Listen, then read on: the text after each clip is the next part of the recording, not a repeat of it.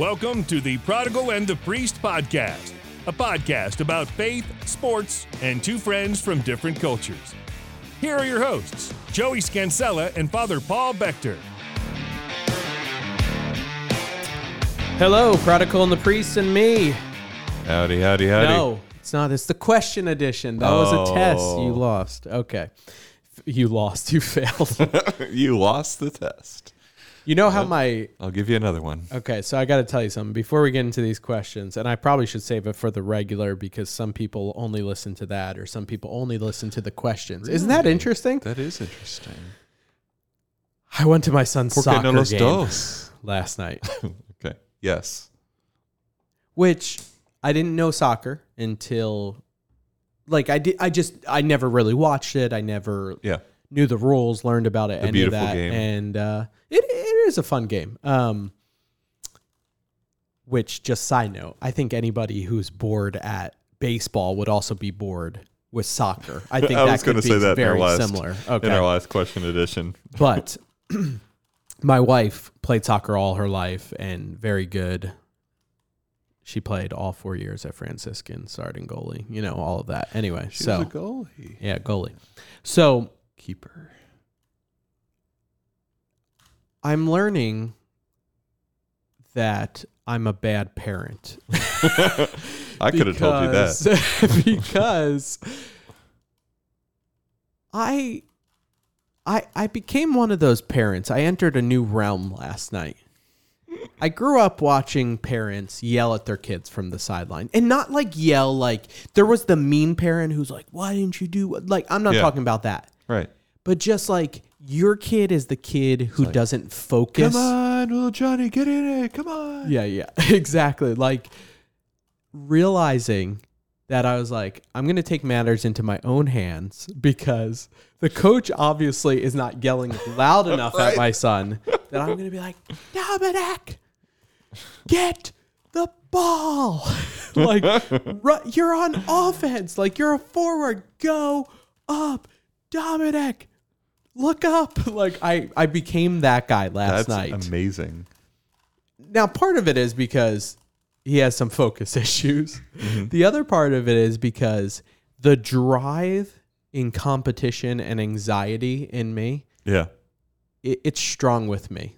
Yes. Very much like the force was strong with Luke. That force is very strong. It is very strong within me. And my son, at one point, was spinning in circles when the ball was on the other end of the field. And literally I could see him singing to himself. Mm-hmm. And I heard my wife say, Dom, we're playing the game of soccer right now. We're playing an actual game. And I just, oh my goodness. That was fitting. Accidental drop. But fitting. The losing horn. Kind of. Anyway. So my question is, I have a question for the question edition. Okay. I mean, submit it through the proper channels everyone else.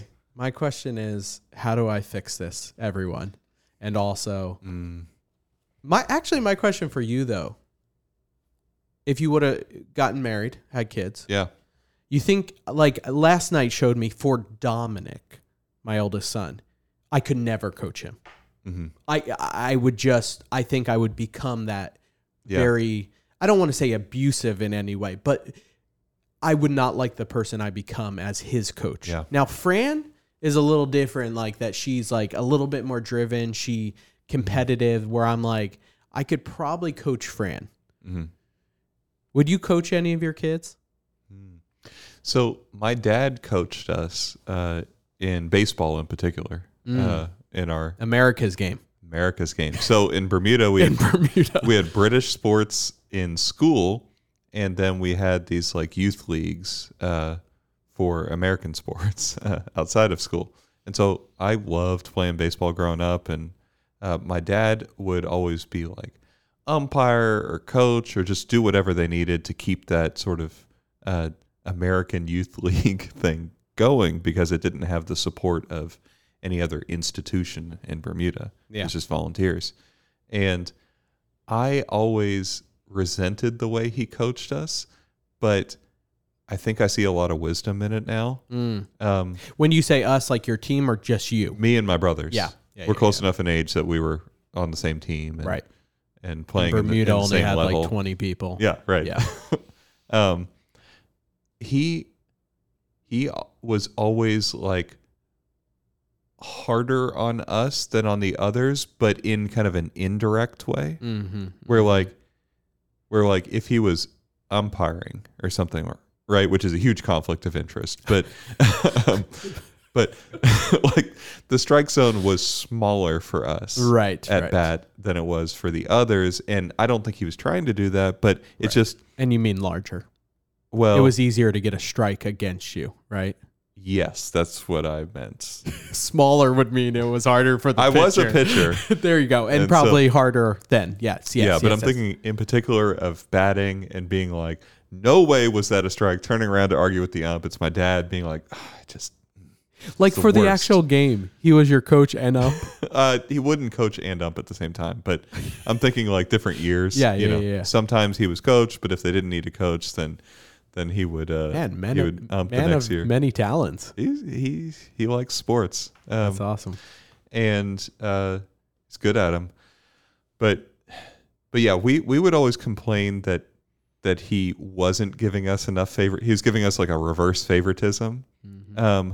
But I just it seems kind of like you have to pick a side, and that was an effective. It's not in his temperament, I don't think, to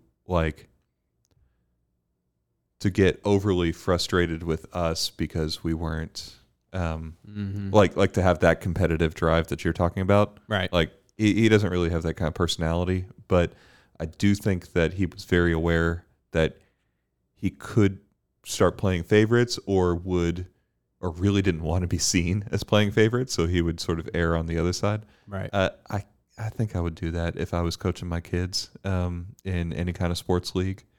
I think I could. I would probably want to, just knowing myself. Like, I would hate it if someone else was in charge, and I thought that they were doing a bad job or whatever. Right. I'd be like, no, put me in, coach, to be the coach. Put me in, coach. So, and I have such a strong sense of responsibility that I know that they would need volunteers for whatever, and I wouldn't be able to say no to it. So I probably would end up coaching, and then I do have a strong competitive streak, and so yeah, I would probably end up basically doing what my dad did. Nice. Yeah, my dad was also a coach for me up to a certain age. It's always like that fine line of, man, once you get to a certain age, does it become a conflict of interest? You know? Right. Same way of like, I'm sure a good church analogy would be, wouldn't it be weird if you were the pastor of the church where your parents went to church? You know? Or you think you could do it? I think I could do it. I thought it would be weird at first, but Right. at this point, it's like, whatever. No, because I used to be much more, I'm going to sound like really callous here, Yeah.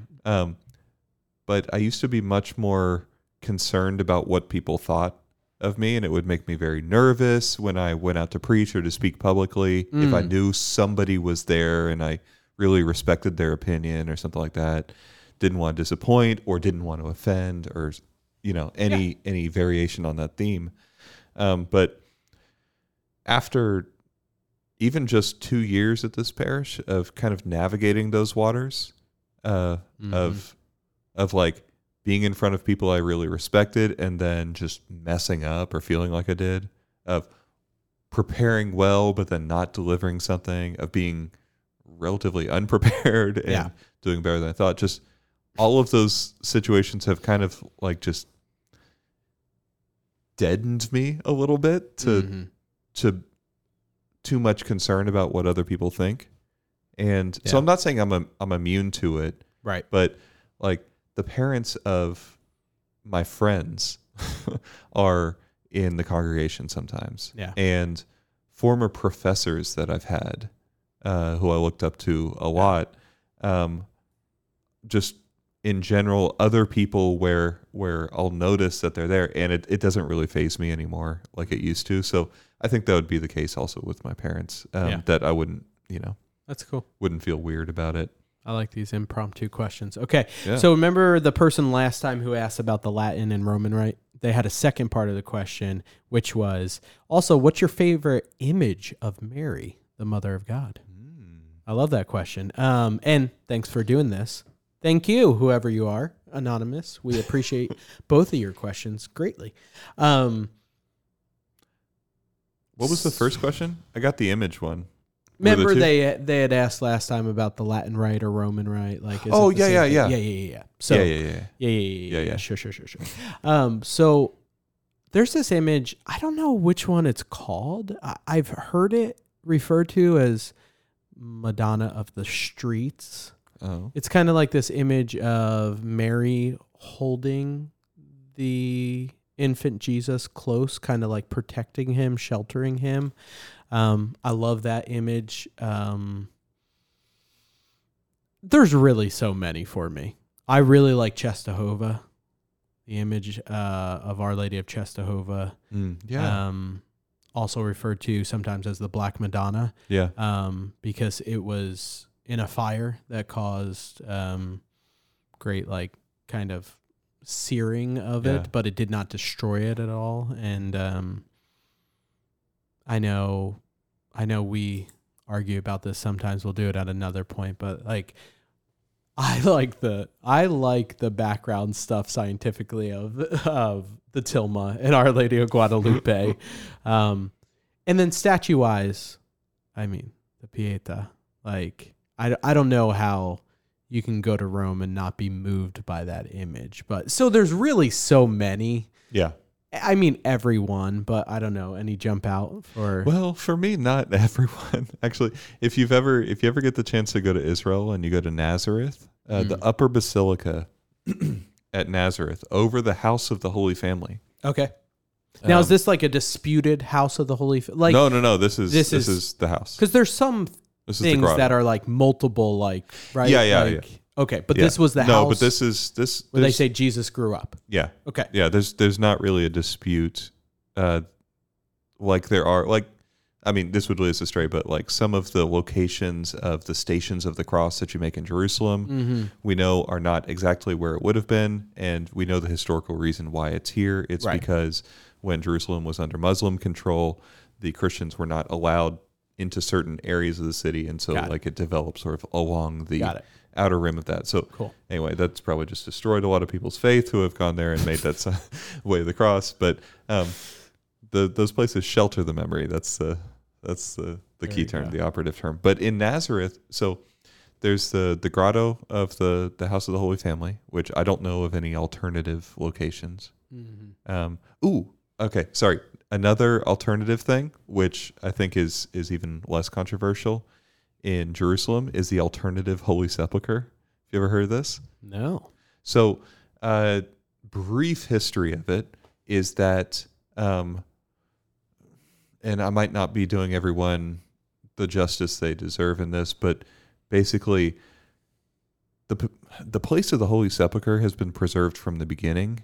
Even when Christianity was illegal, it was preserved by tradition, and then with Christianity becoming legal, Constantine and his mother Helen interviewed the people, and they found like that they had preserved the tradition on this spot that some of the Roman emperors had even like paved over so that people would stop worshiping there of this place of the empty tomb.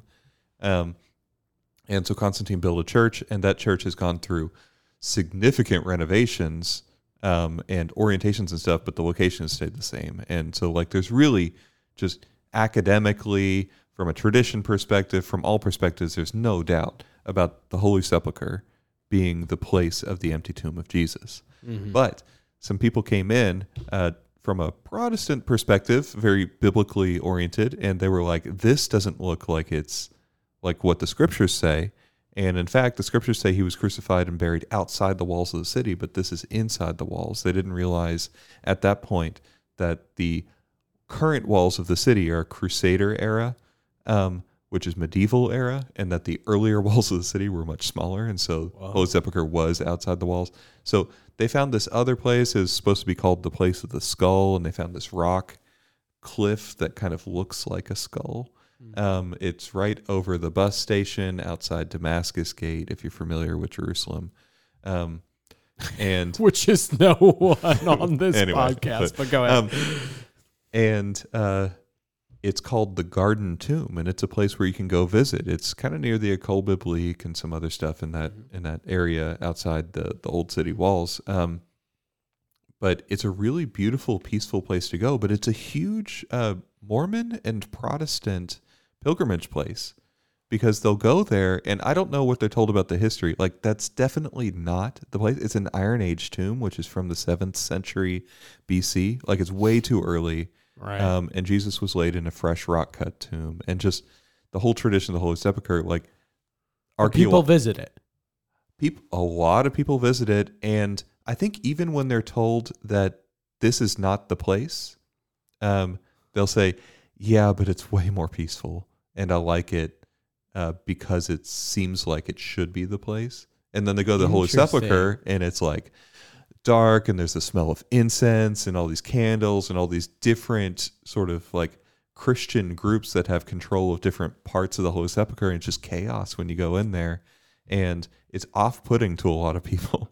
Wow. So even if they're told that this is the real location and this other one isn't, they'll still be like, yeah, but I'll probably go back and pray at the other one, because it's more peaceful. So that's all to say, bringing it back, Nazareth is not like that. The House of the Holy Family, there's no alternate location that I'm aware of. And on that's all to say that on top of... There's an image. of the lower... so the lower basilica has the grotto with the House of the Holy Family. The upper basilica, built on top of it, has these images of Our Lady, just like sent from every country and made into mosaics.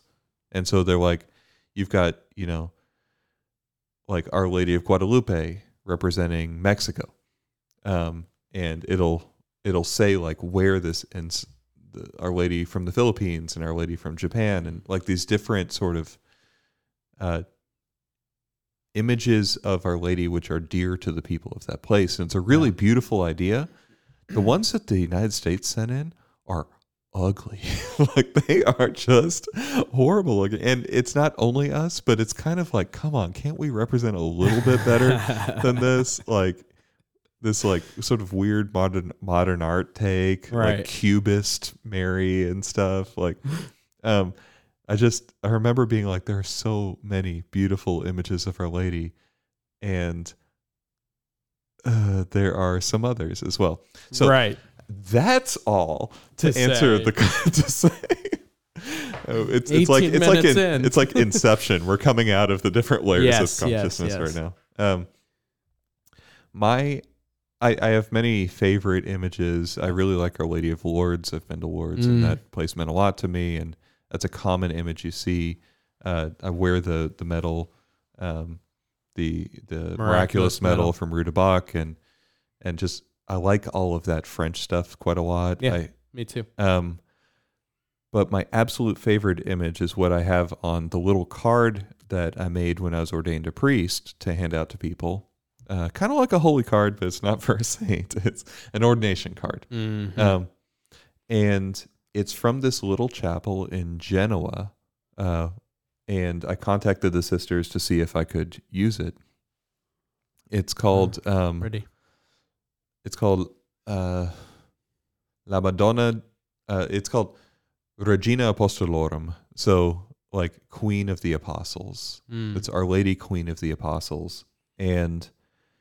maybe we can put a link to it in our show notes, because we have show notes. Yeah.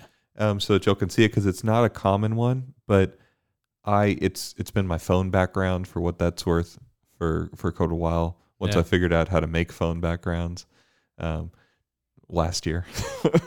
Awesome. During the pandemic, something I learned. And I love this image. Mary is pointing to Jesus. Jesus is preoccupied with a flower. Baby Jesus. She's got this little book open. It's the scriptures, and it says, Ecce Agnus Dei, behold the Lamb of God. It's just, she's got kind of a star on her cloak, so Queen of Heaven kind of thing, the Revelation image. But it's just a really beautiful image. So Our Lady Queen of the Apostles, it might be hard to search for on Google because it's like La Madonna della Porra, that's the PORA is the acronym for the religious order, and it's just a very small religious order of these very nice sisters who really enjoyed telling me about that image. And the name of it is Madonna Regina Apostolorum, in Latin, Queen of the Apostles. And so we'll put a link up there on the show notes so that everybody who's listening or watching can see it, because it's just, that one means a lot to me. That was a long answer. Wasn't there? No, there wasn't a second part to that question. No. I've gotten confused. But I have a second part to the question that I think, to just follow it up, is what is your favorite then crucifix to pray in front of? And I'll just go easy, hands down, San Damiano cross. I knew you were going to say that. I mean, but there's a lot of cool things. There's all these little nuances in the that are depicted on the crucifix that it would go into a whole episode. But there's literally an entire booklet on it of here's where this thing is, an apostle, and this. Anyway, we had that one in the Rome Chapel at the Due Santi campus for University of Dallas when I did my semester abroad with them in 2008 in the spring before I was a seminarian. I spent a lot of time in that chapel. That was a really formative time for my vocation and my faith, and I was sort of a year into practicing my faith at that point, and I was in that chapel quite a lot, and that cross was right up next to the tabernacle, prominently placed, the San Damiano cross, and we went to Assisi that semester and got to go see it. Yeah.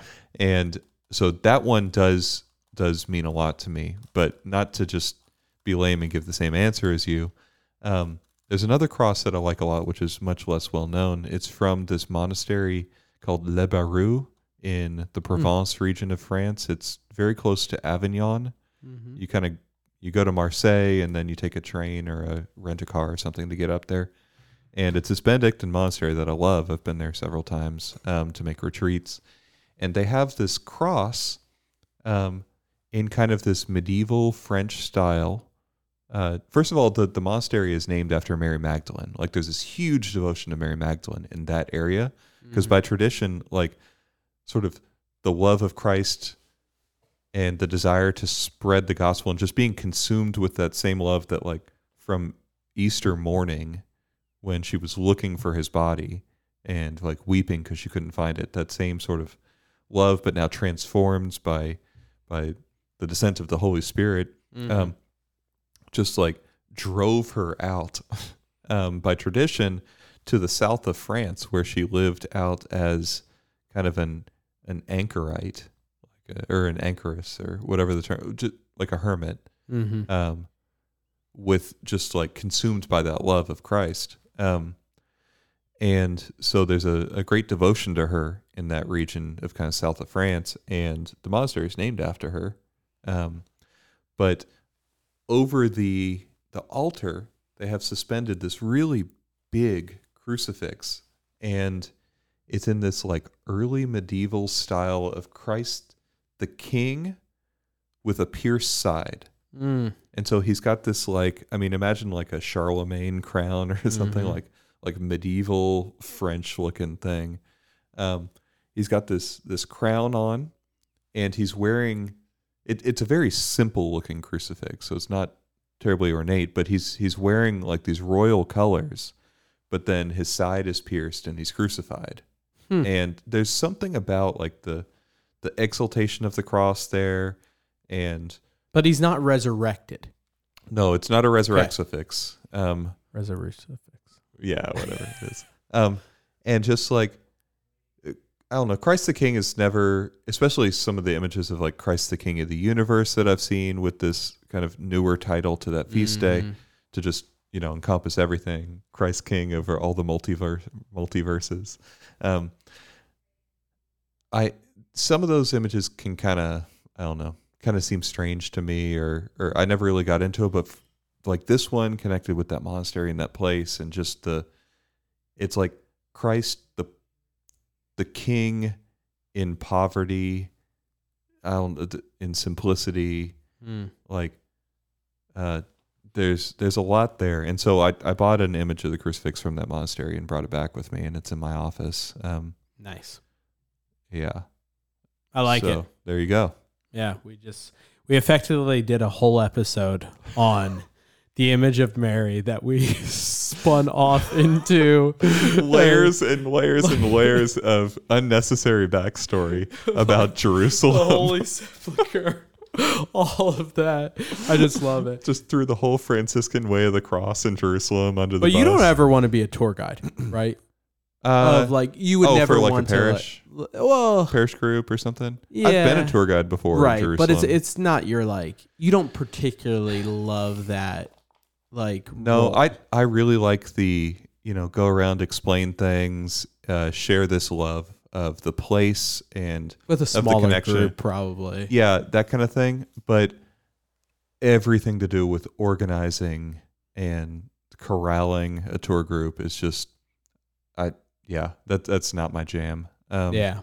So, yeah, I love being there and I love explaining it to people. Yeah. But I don't think that really like leading that kind of thing is my. Nikki and I always talk about one day of like when the kids are grown, and whenever one kid gets old enough, it seems like we have another one. So I don't know what day that will be, but when all the kids can be left and there's not overwhelmingness to any big burden on someone, taking like you and Father Edwin with us to somewhere like the Holy Land or some of these holy sites and being like, that would be awesome because you guys get the privilege of saying some of those masses and getting into some elite. You gotta pull the clericalism card there to get to the next level. Yeah. Yes, exactly. And then somebody who actually knows, like I'd probably be walking there and be like, yeah, what's this spot on the side? Yeah, I guess this is where Jesus was laid to rest, right?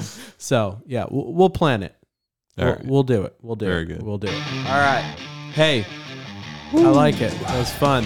That was fun. Yeah, we'll send some links in the show notes. Good stuff. On behalf of Joey Scansella, Father Paul Bechter, take care. God bless.